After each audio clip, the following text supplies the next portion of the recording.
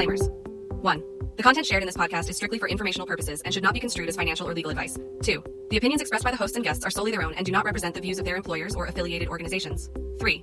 None of the projects or companies discussed should be considered as endorsements or recommendations. 4. While efforts are made to ensure accuracy, the information provided may not always be up to date or entirely reliable. It is advisable to conduct independent research and seek professional guidance before making any financial or legal decisions.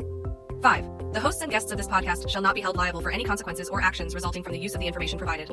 6. All content, including text, graphics, and audio, is protected by copyright laws. Unauthorized reproduction or distribution is strictly prohibited. 7. Any discussions on sensitive topics aim to foster inclusivity and respectful dialogue, but differing opinions should be expected and not attributed to the podcast creators or sponsors. 8. By listening to this podcast, you acknowledge and agree to these disclaimers, and you are responsible for your own interpretation and application of the information presented. Hey everyone, welcome to the next episode of the Intersection4 podcast.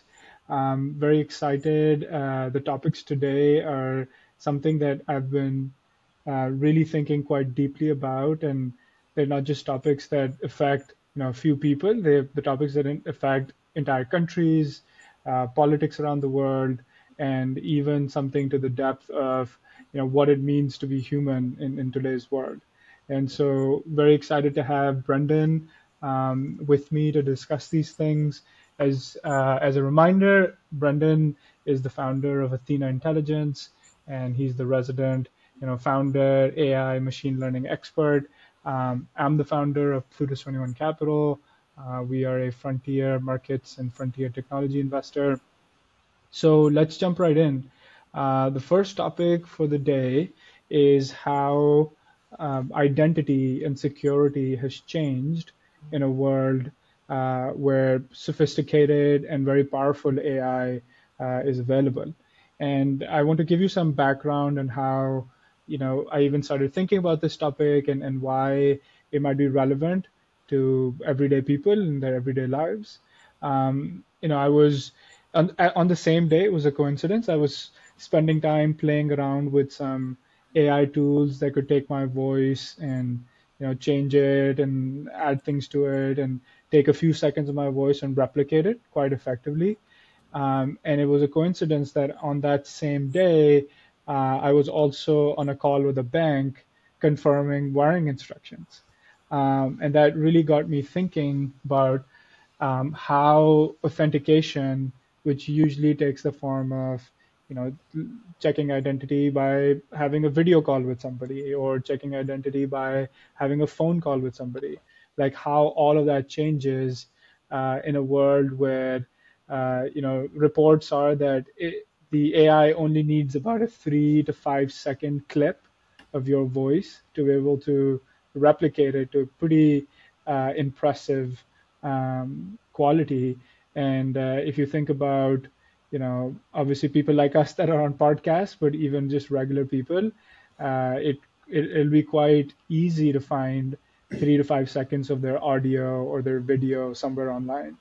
And the more that all of us become, put our information, put our voices, put our videos online, the more this becomes a problem. So as the resident AI founder on the podcast, I'd love to kind of hear your thoughts, Brendan, on what you think about the topic. Am I overly concerned about this? Is the concern well placed? And where do you think the capabilities are today for this to really be a problem? Yeah, it's funny, as you mentioned, you've just kind of gone through this process of wiring money. We're fundraising right now at Athena, and we've had to go through this over the last few days as people will start wiring us money. And some individuals will just immediately wire it. Others, we have to do a double verification phone call. And we actually just did this exact same scenario. So I forgot about that until you said it. Yeah. I think it's well placed, but I think it's a bit early. I think right now, I was surprised to see recently the FCC had a massive crackdown on some SMS provider that was sending spam. And a number of different regulations require Verizon, AT&T, and other mobile providers to effectively let the traffic go through, regardless if they know it's spam or not, because that's effectively going to be at risk for censorship. So for the first time in a long time, they're actually allowing them to block this particular provider, which was a massive crackdown. That will stop like tens of millions of people from Wow. actually seeing a lot of these attack vectors over text. The AI one I think is more interesting and very relevant, but I'd be very surprised if anyone actually had that happen within our network anytime soon. In the long term, obviously, this is going to be a big topic, but probably a drop in the ocean. So actually, like I was reading up on, the initial research or like surveys on this, and there was a survey of about 7,000 people in 9 or 10 countries, and they actually found that about 10% of those people, so about 900 people, had actually already received an AI based, fraud scheme like this through their phones and what through their voicemails and their phones. And what they also found was from this 10%, so about not 900 people, 700 people. From those 700 people, almost 80% of them actually wired the money and sent the money and lost money in this transaction. So it's not a. I think the percentage of people that fell for it might not be as high, but the percentage of people within that group that actually lost money, I think is probably higher than a usual scam. I I think it's understand. probably, only maybe 20-30% of people who get a scam call actually fall for it. But when it's somebody that is pretending to be someone that they know and trust, I think the percentage chance that the scam is Yeah. actually successful, I think, goes way up. And the losses were not small. The losses were between $500 and $15,000. Interesting. So uh, I was also of the opinion that, oh, this is obviously a problem, but nothing that is going to be a problem anytime soon. Um, But don't you think the but statistics on that are like circular? If you don't know it's an okay, AI, how can you report that you've been like tricked by an AI or that you've gotten an AI call in the last 30 days? yeah. So I Yeah. guess like maybe the way that they figure it out after the fact is, let's say it's Brendan's voice that was replicated, and I fell for it and wired money. And then when I actually talked to the real Brendan, Brendan was like, well, Yeah. I never sent you that message. And I've been thinking about this a lot. I think probably more than I need to. Yeah. But I was even thinking about it in the context of voice notes. So it's quite common for me to communicate with people over WhatsApp. And when I'm driving or if I'm busy and I don't want to write a text, I send a lot of voice notes. And I never used to think twice before sending a voice note to a stranger. Like never even dawned on me that, that would be something that I should be concerned about. But after having thought about all of this, now I'm thinking, why am I sending voice notes to a complete stranger? Because that same person with just about 3 to 5 seconds of my voice could be um, really doing these very targeted phishing attacks. Mhm.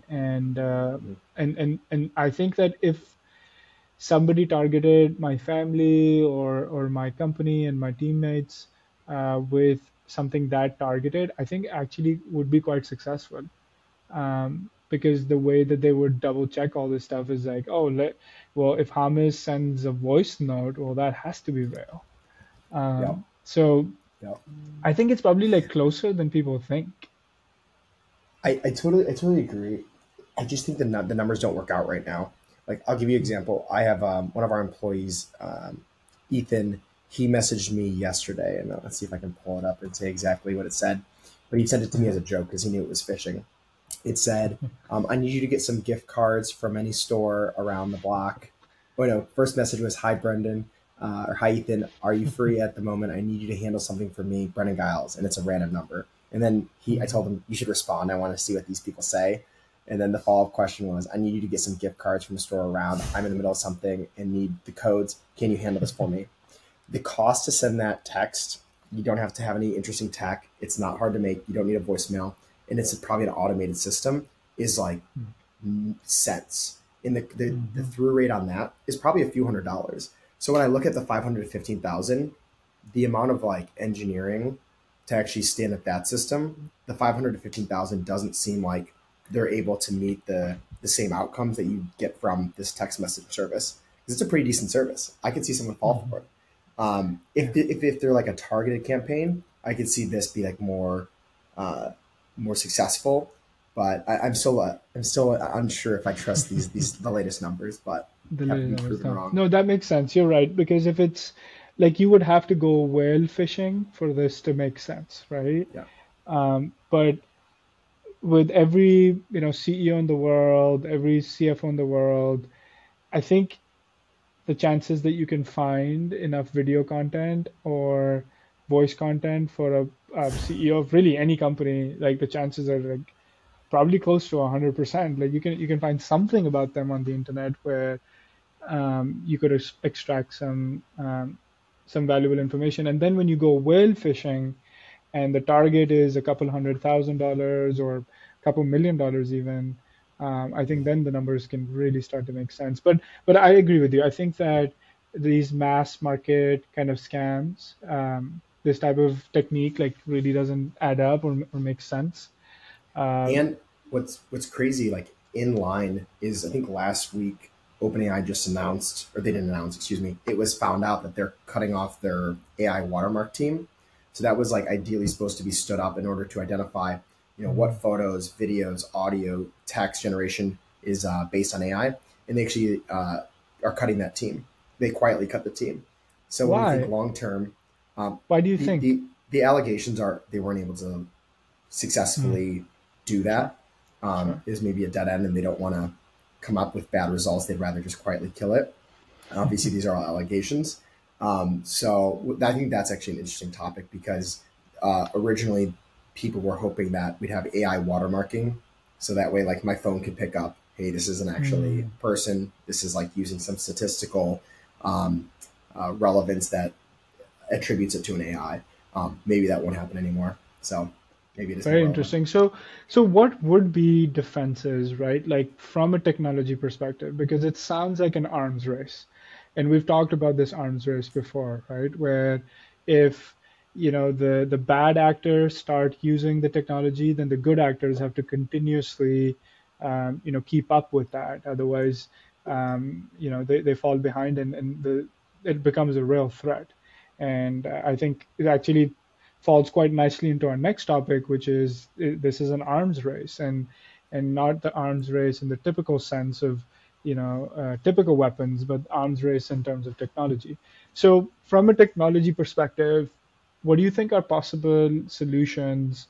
You talked a little bit about watermarking, but are there any defenses against this that you can think of? I don't know about hard and fast defenses. What interests me though is where we are going to um, provide the fault. It will be on the railroads, and what I mean by that is, historically, Section 208 for social media doesn't allow the social media companies to see fines from bullying. Will that happen for the phone carriers? Will they hold Hmm. liability for some of these things? Will the Twilios and SendGrids that are actually like allowing people to have this phone number or make the phone call, will they be better Hmm. identity checks at that mark, or is it on the end consumer to actually create these defenses?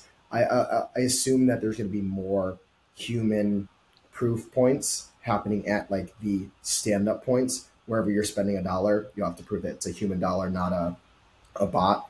And we're seeing that in Twitter has to do that as well. And a number of systems are now saying, how do we prove you're a real person? So when Real you act person. maliciously, we can attribute it to you.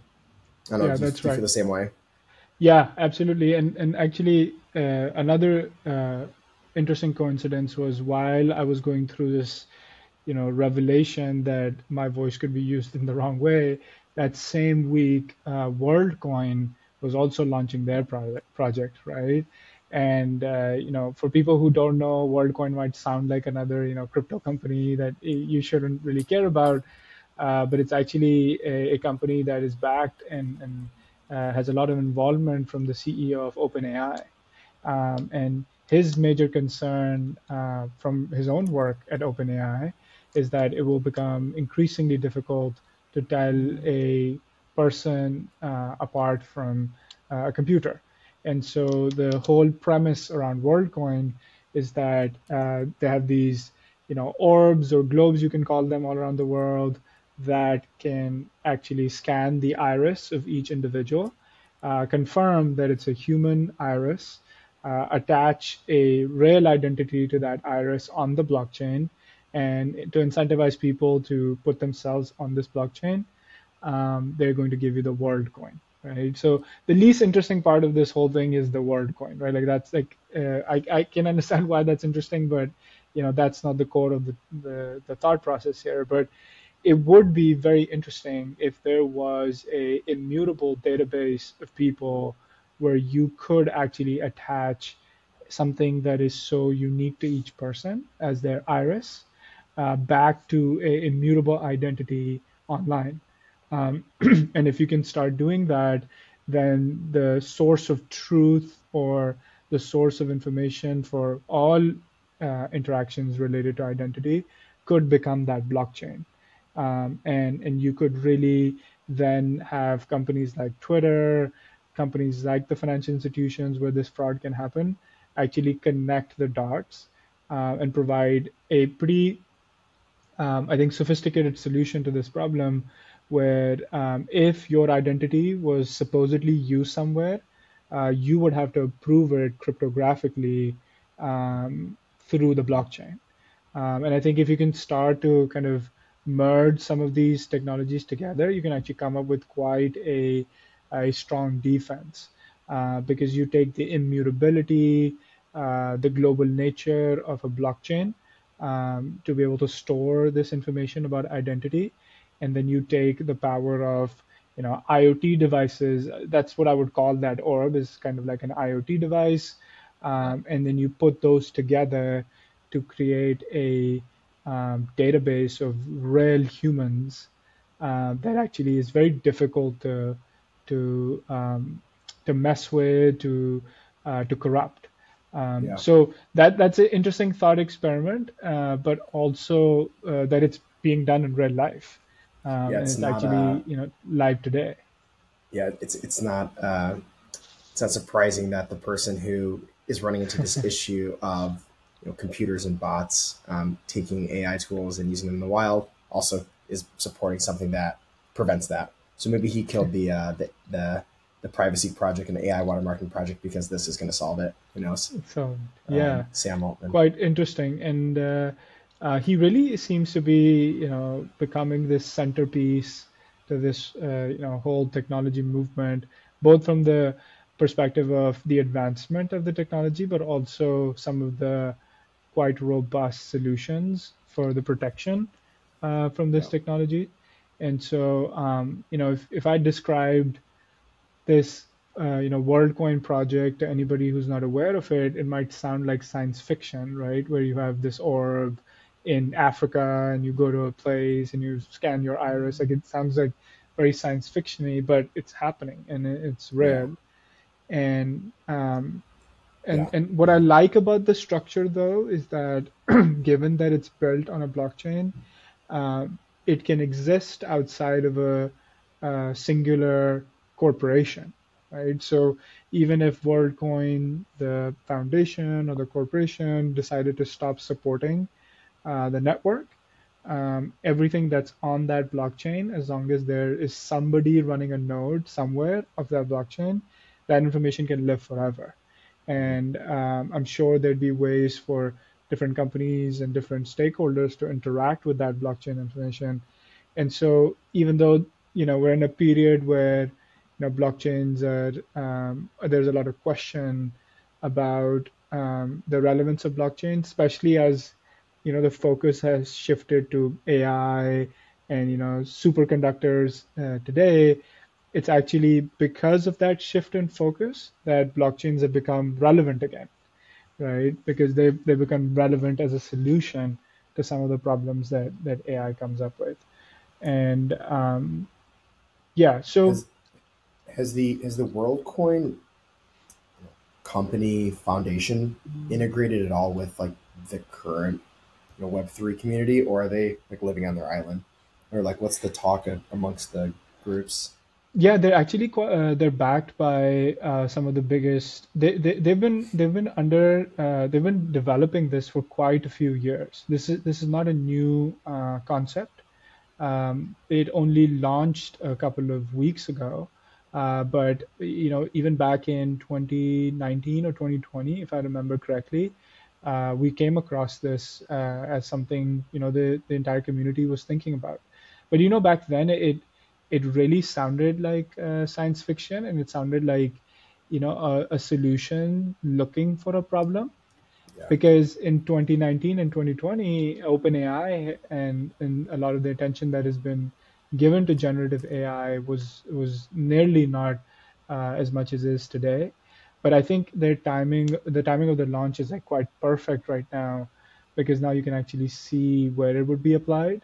But when I first heard about it, it sounded like something that was interesting, but not really necessary today. But yeah, now, at the same time, when Elon Musk is trying to get rid of bots from Twitter, we're dealing with this AI fraud. Like at the same time, like this technology is coming out, right? And so, I think because of that, it's like, in my opinion, now to people like far more relevant, and even to people outside of the blockchain ecosystem who have always had interest in like crazy ideas and like interesting ways to solve problems. But I think this is actually going beyond the blockchain core ecosystem and catching the imagination of people who have never really interacted with that ecosystem, but now could be doing it as a way to protect their identity, to prove their humanness, right, yeah, and do things like that. So actually, one of the questions I have for you is that humanness question, because that is something from what I've researched is quite a difficult thing to prove, especially when these AIs become more and more advanced. So do you think solutions like this can like help with that, where when you're speaking to somebody, would a solution like this be able to prove that in your application, like your text application, like they'll be able to prove that it's an actual human speaking to you through a system like this. How do yeah. you think that relates to WorldCoin or the concept of WorldCoin? Yeah, yeah, it's kind of interesting because in any tech stack you roll, the two things you're never supposed to do is roll your own authenticate and authorize. Excuse me. Okay. So Okay. authenticate is who are you, and then Hmm. authorize is what you're allowed to have access Hmm. to. So I think WorldCoin definitely solves both. Authenticate you with the iris, authorize you through this blockchain. So the ledger of like what you're accessible to, what's your funds in your account, whatever they actually end up putting on the Hmm. ledger. I think both have like their ups and downs. I'm not super well connected to know what that looks like. I Hmm. do think it's a very hard problem, and there's going to be ways around it near term. Um, but I wouldn't be able to project any further out than that. Yeah. Yeah. Interesting. Yeah, and I know that you've always been, not always, but generally you've been skeptical of the use cases of blockchain, right? Generally speaking, it hasn't been very clear to you to Commercial this use point. cases. Okay. Generally, it has not been clear to you the commercial use cases of blockchain, right? You're still looking for that killer application. Do you think this Which is actually why changes? I'm interested in how you said they were funded. WorldCoin had like Uh-huh. backers. What is the business model that they are intending, or is there any indication of like the payback for that? Yeah, from Right. my understanding, it's actually quite similar to the other blockchain networks, where the sort of financial reward comes from network effects. So there's a certain number of world coins out there, but if every person in the world to interact with that network needs a world coin, and you are one of the people that owns a world coin, if 1 billion people come onto the world coin network, and in order to extract their data to show Twitter or Twitter to extract the data to prove that Brendan is real, they have to spend some WorldCoin. That essentially makes WorldCoin a commodity, right? That has a fixed supply, but over time has more and more demand, right? So a lot of these blockchain networks are essentially structured as commodities. So it's as if um, there would be, let's say you're bullish on cars as a future technology. There would be a few ways to financially benefit from that bullishness. You could invest in a car manufacturing company because they would sell more cars. You could invest in a company that extends a company that uh, extracts the fuel that goes into cars out of the ground and puts it into the cars. That as car usage goes up, the fuel becomes more in demand, and you could monetize that.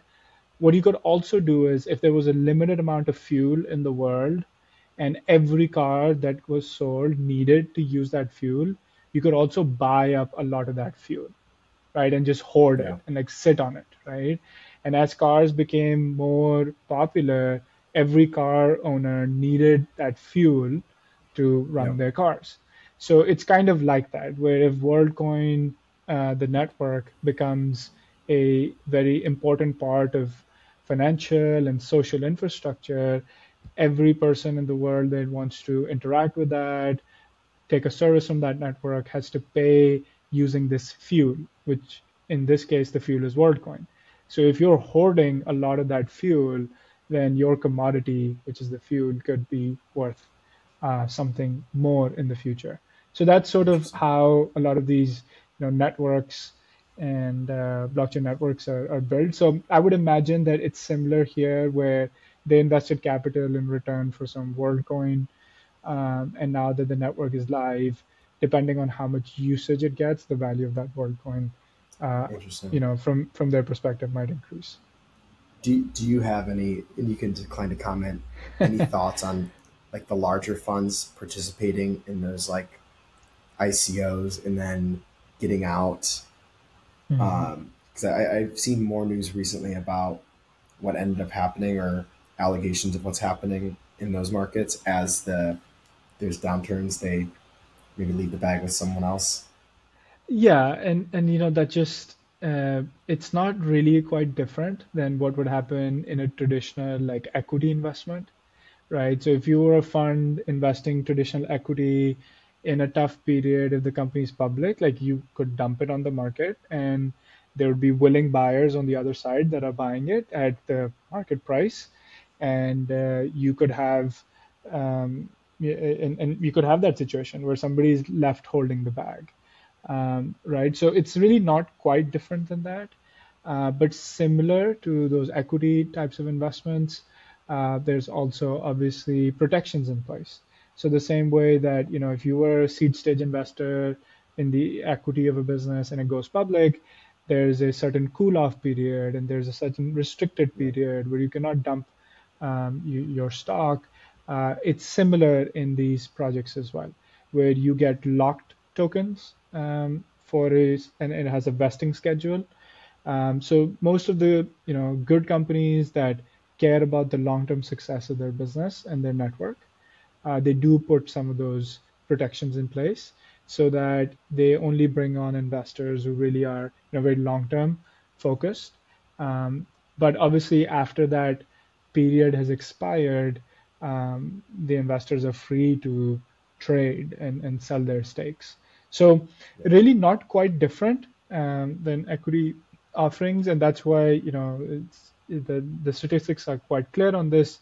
Investing in the IPOs of tech companies is quite a bad strategy, and you can almost like see the vesting cliff like 6 months Yep. after IPO, and you can see what price action does right after Yeah. that, The right? And lockout so period. Yep. yeah, the lockout period, and a lot of people have similar lockout periods. So as soon as they go over that cliff, a lot of price action happens.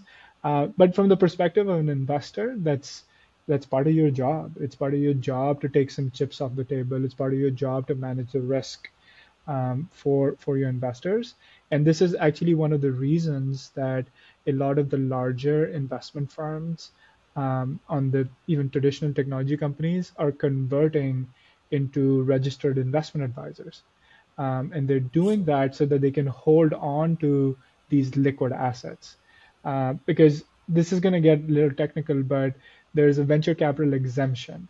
And you do not have to register with the SEC as an investment advisor if your entire business is focused on investing in the private equity of venture companies or private equity in general. The exemption basically says that if up to 20% of your assets can be liquid, they can be stocks that trade on a stock exchange. But if you go above that 20%, you fall outside of that exemption. So now you have to register as a registered investment advisor. So a lot of these uh, venture capital funds that held big stakes in Airbnb and Uber when they went public, even if they didn't want to sell the positions, they had to sell the positions if they made more than 20% of their capital. And so, in some cases, they did not want to. They did not want to be forced to sell the positions, so they're actually voluntarily converting themselves into registered investment advisors, which is what we have to be from day one because we deal with liquid assets. They're going outside of the exemption, registering themselves so that if they choose to hold on to their liquid positions, they can. So that's Interesting. actually sometimes it's not by That's choice that they have to sell their positions. Does that mean when a fund raises, like when they raise a fund, they can't put that in equities markets while they're finding their deals? They cannot, not more than 20%, Wow. because they would That fall that must outside of be the. that must be so hard because you Yeah, raise your $500 billion, $500 million funds, and you're yeah, like we got to deploy it because we're yeah. sitting on what is it, money market accounts maybe, but So what happens in most of these venture and private equity vehicles is that they are drawdown vehicles. So you don't actually call the capital until you find the investment. got it. Otherwise, you're right. And this is actually one of the disadvantages of being in a hedge fund vehicle as a hedge fund manager, because the hedge fund vehicles call all the capital upfront. So now there's a cash drag to your performance if you don't deploy the capital, right? Yeah. Because if your money is sitting in cash, it's not returning anything. And the Mhm. investors start counting their return on the first day of their investment, right? Yep. But in the venture capital and private equity vehicles, in the drawdown vehicles, they start counting their returns not on the day they commit to the vehicle, but the day they wire the money. And so the Interesting. way that most VC and private equity funds are structured is they'll have a commitment. So they'll take commitments from investors, and then they'll have a drawdown period. So they'll say, okay, we have a 10-year fund and we're going to draw it all down a maximum of in 3 years. And so during those 3 years, let's say they find one good investment, it needs 5% of the capital. They'll call only 5% of the capital plus expenses and then deploy that. So now the investor's, return clock only starts on 5% of the capital. So when you see the IRR number, like the internal rate of Right. return number for a fund, it's not from the date that they um, committed. Yep. It's on the date that they put money in. And that's when the date starts and that's when the calculation starts. But because of this drawdown vehicle, um, there's some, investment managers that play kind of loose with the numbers. So what they will do is in order to juice up their returns, when they make an investment, they don't actually call capital. They just borrow money from a line of credit to make the investment, and then they buy themselves another 2 or 3 months, and then they call the capital, and So they can that way shorten the the period. IRR is like on a shorter period of time. So if you give people flexibility, they take full advantage of it. And by the way, I'm not talking about some small, and like I'm talking about large investment Everyone. managers. Yeah. And there is this whole asset class which is called, which is built around this, where there's people who lend money to funds who have committed lines of investment. So Right. let's say Interesting. You have $100 million commitment from a pension fund, right? The lender is quite sure that they're going to, pay. So they say, hey, when you get a deal, I'll front you the cash. And then when you call the capital from this pension fund, you can pay me back plus some interest. So it's actually an entire asset class where a lot of people deploy capital because they consider it quite a low risk investment. It's called a capital call line of credit, and people juice their returns using it. Yeah. Oh, interesting. There is like a similar one. I can't remember the name within startups. If you have like a large enterprise customer, which is like for Hmm. sure going to pay, Yeah. you can take Factoring. out, Hmm. yep, line of credits Factoring against and, them. and and they'll call Yeah. it factoring has a bad connotation, so they'll call it something else. But Mhm. it's a real challenge, right? When you're dealing with enterprises, there's a real working capital constraint, and the bigger the enterprise, usually the better the terms that they get. And Yep. there will be situations where you're not getting paid for 90 days, but your payroll is every 30 days, right? Yep. And your AWS bill also comes every 30 days, right? So Yeah. there's actually a good real market for these things for small businesses. We're actually working with a company that's trying to solve this problem, not just for tech companies but that have recurring revenue, but also for more traditional businesses that might be selling to a company like Walmart, where they get paid 90 days out, but obviously their expenses are today. So this is an entire asset class, right, with that working capital. But if the fund managers use that capital call line of credit, they can increase the fees that they earn. They can make their funds look better. They can also get better deals with the companies because they're able to very quickly deploy the capital instead of waiting for Right. the capital call to be finished. So there's quite a On few reasons that this service exists. It feels like almost in that scenario, when you have a capital call structure with your investors, Mhm. wouldn't they then have to have it in a liquid account and then they're holding the bag in some fashion Yeah, because they don't have the ability to make yeah. broadband investments during that period? Yeah, and they have to manage the liquidity, and it becomes quite challenging. So you could be a pension fund with $1 billion in commitments, and they can all be called over the next 2 years. So you need to Mm. be holding $1 billion in fairly liquid things, and you hope that you're not putting in an asset that like goes down in value, right? Yeah, yeah. Because you can't pay them in US treasuries, you got to pay them in cash.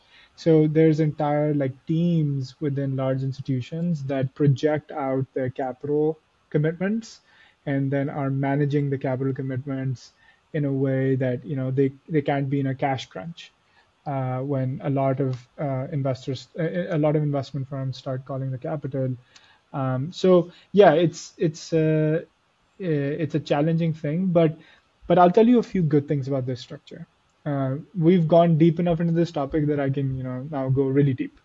But some of the good things about this structure is when you don't have that cash drag on the investment, it helps you be more patient with the capital, right? Yep. Because you're not worried about that IRR, calculation, and so you're really able to go in and really like think more deeply about each investment, do more due diligence on each investment. But when you have $100 million sitting in a bank account, of course, there's a urgency to the deployment. And another good thing about it is that if you're in a tough environment like you are right now, you don't have to deploy any capital. Like you can just completely sit on the sidelines for 6 months, 12 months. And that's why a lot of the startups are finding it difficult to raise capital, is because it's not like there's money sitting in the VC's pocket burning a hole in there, right? It's not in their pocket at all right now. So they're able to take a breather for 6 months, kind of take it nice and slow, and then Some summer vacation. yeah, take the summer off like they all do. So there's some good things about it. Obviously, there's some good things about it from the fund manager's perspective. There's some good things about it from the investor's perspective, but there's quite a few things that, if misused, can really hurt the investors. It's very rare for these structures to hurt the investment managers, but there are some investment managers that will misuse these things and to the detriment of their partners. Yeah. I'm Yeah, a big fan of like know your incentives. You'll know the person, and this that's is like right. a great example of there's a Absolutely. good way and a bad way to interpret it. As long as you Yeah, understand the incentives, it's gonna exactly. net help you Exactly. out. Well, Super interesting. perfect.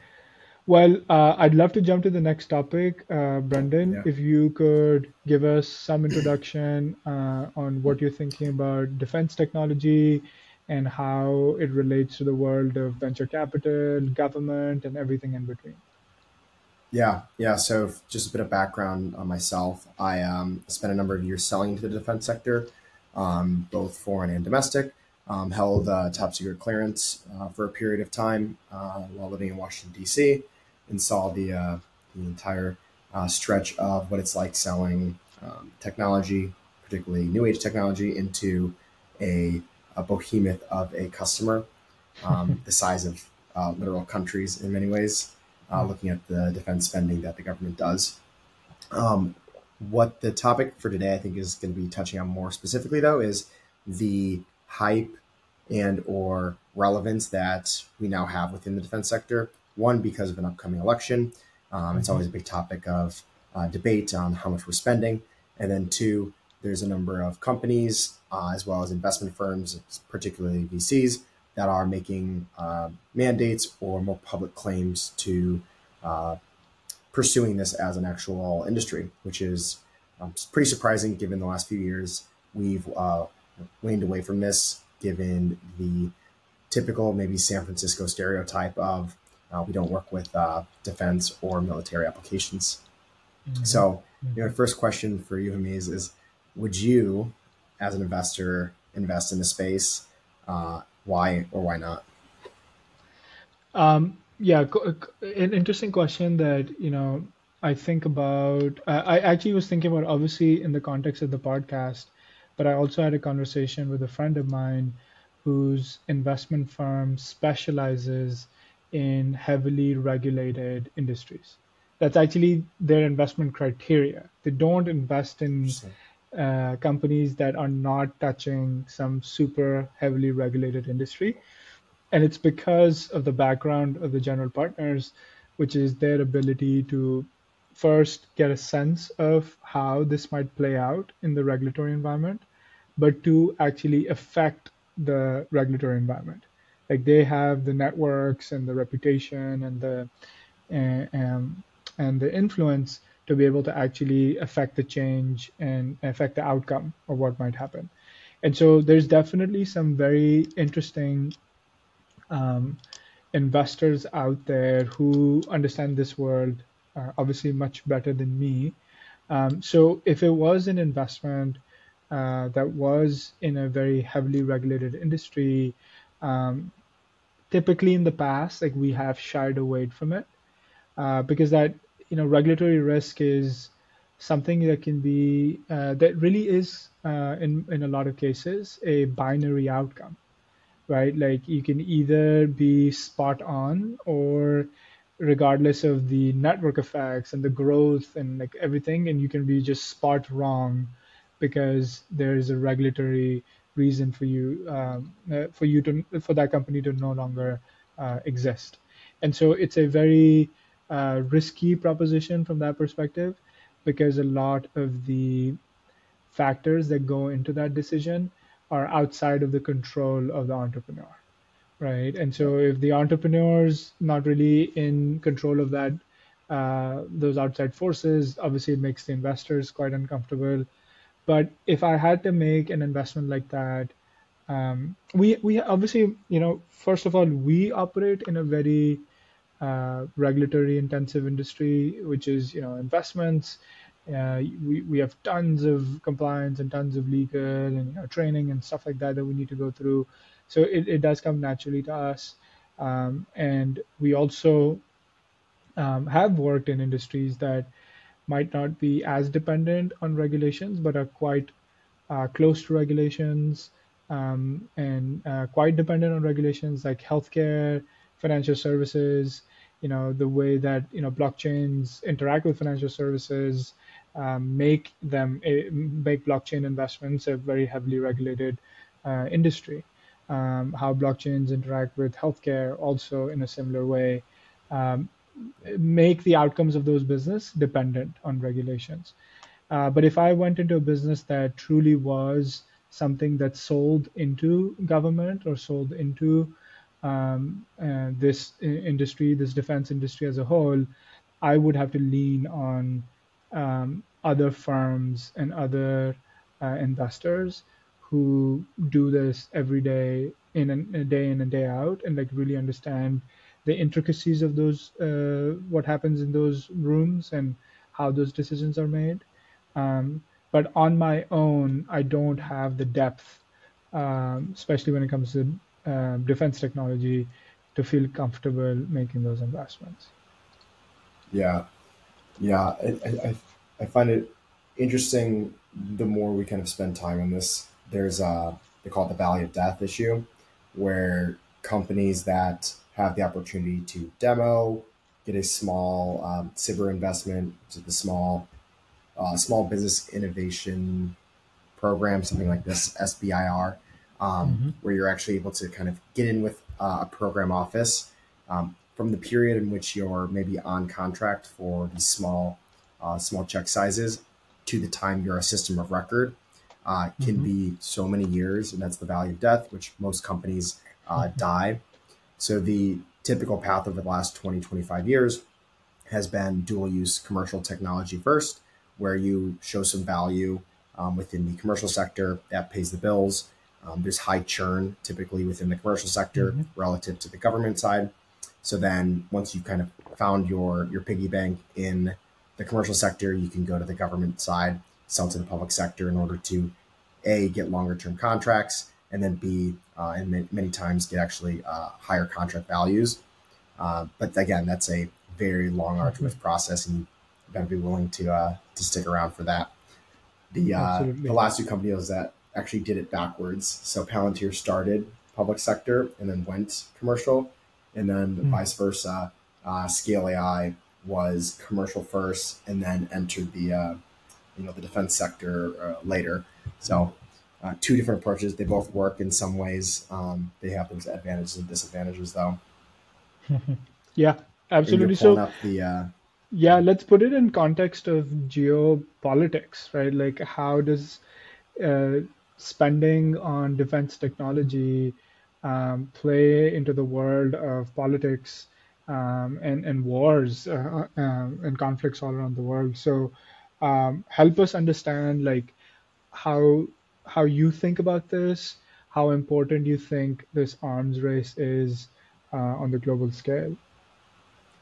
Yeah, I think one thing to note though is even when we say that a lot of companies aren't immediately tagged as what we'll call primes on majority of these contract vehicles, which are all public by the way, Okay. unless they're in like certain security clearance programs. You can Okay. publicly see who was the prime on the majority of these contracts. Majority of people that enter the public sector government contracting space will become a subcontractor on a number of these vehicles. So Microsoft is a great example of, hey, you're going to be buying some large piece of work, and then they're going to sub out some of the services on that work to a number of startups or smaller individuals, small businesses in many cases. What we're looking at here, though, is an interesting approach. I don't know how to fully interpret this one, but this is NATO, who launched their 1 billion euro VC fund. Very surprised to see this. For context, when you're a NATO allied country, you have to operate on what's called their platform. So the bullets you use, the tanks, the a lot of the actual like physical systems, physical as well as software systems, have to operate in a way that they'll interoperate across country lines for anyone in the allied pack. What that means is them as a organization have to procure in that same fashion and many times. So that way, when you're saying, hey, we want to buy an Android system, it's going to work in Ukraine, and the operators of that Android system could be from the UK, for example. Uh, that's like one specific example of why you would actually need to fund this from the NATO lens relative to a particular country. How do you interpret the US and Canada not participating? And it basically meaning that they cannot fund companies in either of those countries. Um, I'm not sure. Yeah, Yeah. I wouldn't be fully spud up with that. Hmm. Realistically, I haven't seen a ton of like defense investment outside the U.S. that I think is real.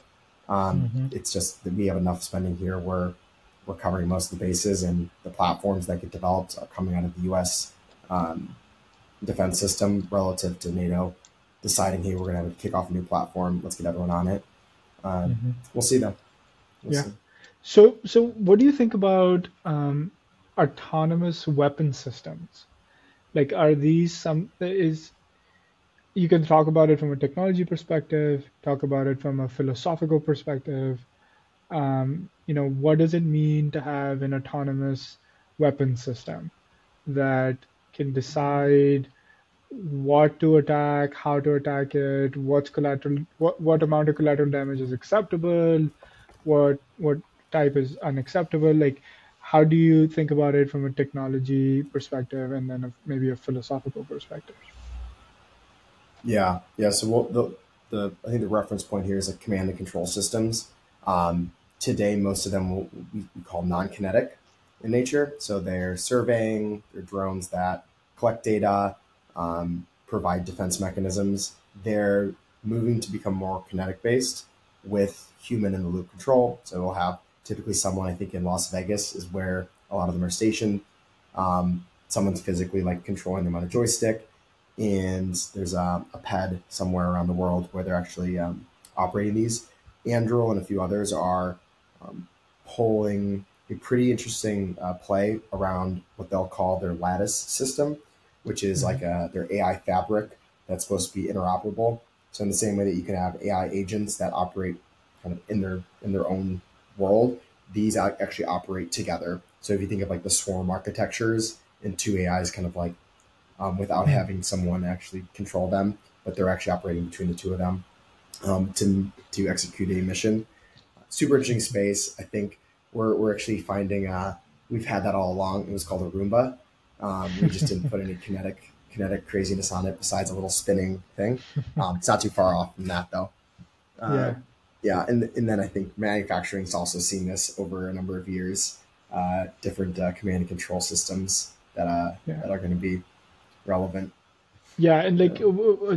the other thing that I was thinking about when I was so when we started thinking about these two topics together, one of the thoughts that came to mind is I don't actually know how the weapon systems work when you are ready to launch a nuclear attack on another country, but from the movies that I've seen and the research that I've done on those, there's like this whole procedure where there's actual physical people who have physical keys who need to who need to um, authenticate certain codes, and once those codes are authenticated, like they have to launch the nukes. Um, but there were the two things that came to mind. One thing that came to mind was how do we ensure that those communication channels are protected, and how do we ensure that the authentication by voice or video for the people giving those commands can actually be trusted moving forward, Yeah. because it's quite simple to actually replicate the voice of the president, right? Like that's quite simple now. And the second thing was that there was actually research done which said that uh, when these operators were put into tests, there was actually not a perfect execution score.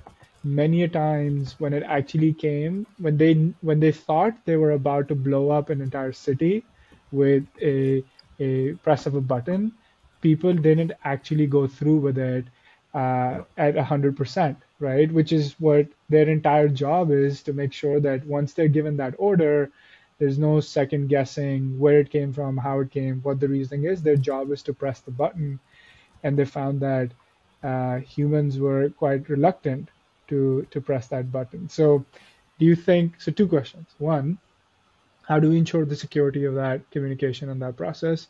And two, would it be something that AI can actually replace or a computer can actually replace, where you do get that 100% execution when the decision is made? It's never 100%, first of all. Yeah. I like human machine teaming systems, and that in the military has adopted that term and they coined it. I think that's how it should be. I think there's really is something about the ethical and moral quandary that a person will make, and our judicial system is also built for it. I think in many ways because we don't have a way to blame an AI in the same way that we can move up the food chain of a military unit. It's going to be hard to adopt it otherwise. The doctrine actually is very impressive from the defense sector for anyone who's been in it. It is nothing like a startup or anyone who's worked at like a job, and even in finance, and you're like, oh man, we have all this paperwork and compliance, and there's all these procedures. It's nothing in pills to that space. So I think that that's actually very important. And there's a lot of interesting work around LLMs because they're really good at reading and then taking this doctrine and then what can you do with it. I think that'll be an interesting space in the future. Scale AI, I think, is one of those companies that is deploying technology. They have a platform called Donovan. They've rebranded their LLM platform for that use case. The last comment I'll make is actually a fun little anecdote, because I think the nuclear comments are very timely because of Oppenheimer and the movie coming out. But the one that I would say is probably way more realistic and actually equally as scary is right now we have missiles that launch every few weeks from the US. It's called a SpaceX rocket, and that's autonomous, right? And we call them rockets, but at the end of the day, all rocket technology came out of missile technology, I think in the 80s. Obviously, out of the space age, they just repurposed this, and majority of that is what we see on most of the rockets today. And when I was down, I worked at SpaceX for about 6 months down in Florida. We launched and landed 5 rockets. We launched 5, about 3 of them landed, 2 of them fell over. So the team that I was a part of was instrumentation and range ops. So what that means is the connectivity between the ground system, which was an umbilical cord when it's plugged in. If you've ever seen like a launch, that like cord that kind of flies off, we were in charge of basically connecting up to the rocket. And then as it's taking off, there's a different band, wireless band that we operate on, which is effectively like a military grade wireless band in which we're communicating to and from the rocket as it takes off, basically passing back telemetry information, but it is, broadly speaking, autonomous. But to my point, taking the rocket and shooting it off has never been a problem. What the difficulty is bringing it back down to Earth. If you mess that up, you effectively shot a near missile back down to the United States from a private company that operates very quickly. So that's a wild concept that we were even able to do that, which is why you had to launch it into the water, not back onto land until much later in their tenure as a company. Which was so to wrap this topic up, as a founder, do you think that venture capital should be involved in the defense sector? Do you think venture capitalists can make a justifiable return by being involved in this sector, or do you think we have to leave this to public funding? And do you think it messes up the incentives, messes up sort of the balance, if the purpose of the defense sector is to maximize profits? I think it actually adds a nice diversification of the VC portfolio. If you think of, it's the opposite of the earlier topic, where in an ICO, like the initial coin offering in like a blockchain company, where you have almost immediate liquidity from like that asset. The next layer up is like a traditional startup, which you can like almost force the founder to kind of get out early. The next kind of like graduation of that is working in the defense sector.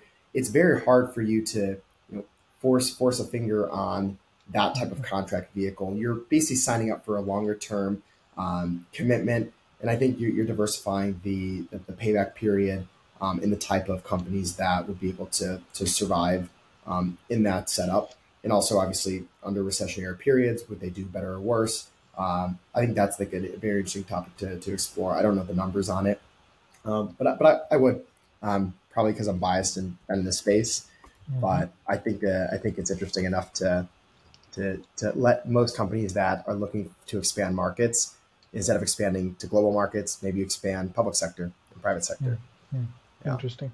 So you would say from your time at, Palantir and Scale AI, overall them being, starting on the commercial sector and then going into the government sector, like overall that was the right decision for them to make? That's such a hard question. The counterfactual world, I'm not even going to pretend like I'd be able to make the case, because they both did it the opposite. Palantir was CIA agency first, and then they went commercial sector. Took them 20 years to do that, 15 roughly, and then it's brought 22 years now. Scale AI did it in 7. Does that make them better or worse? Was it because of market conditions? They rode a pretty massive data labeling wave for autonomous vehicles. That dried up, and now they're focused on the defense sector is really their quote unquote bread and butter. But we'll see, and history will tell. Yeah. Interesting. Very good. Well, I think we can wrap it up. We're right about an hour on these topics. Great discussion, tons for me to learn from it, and we'll be bringing you even more interesting stuff.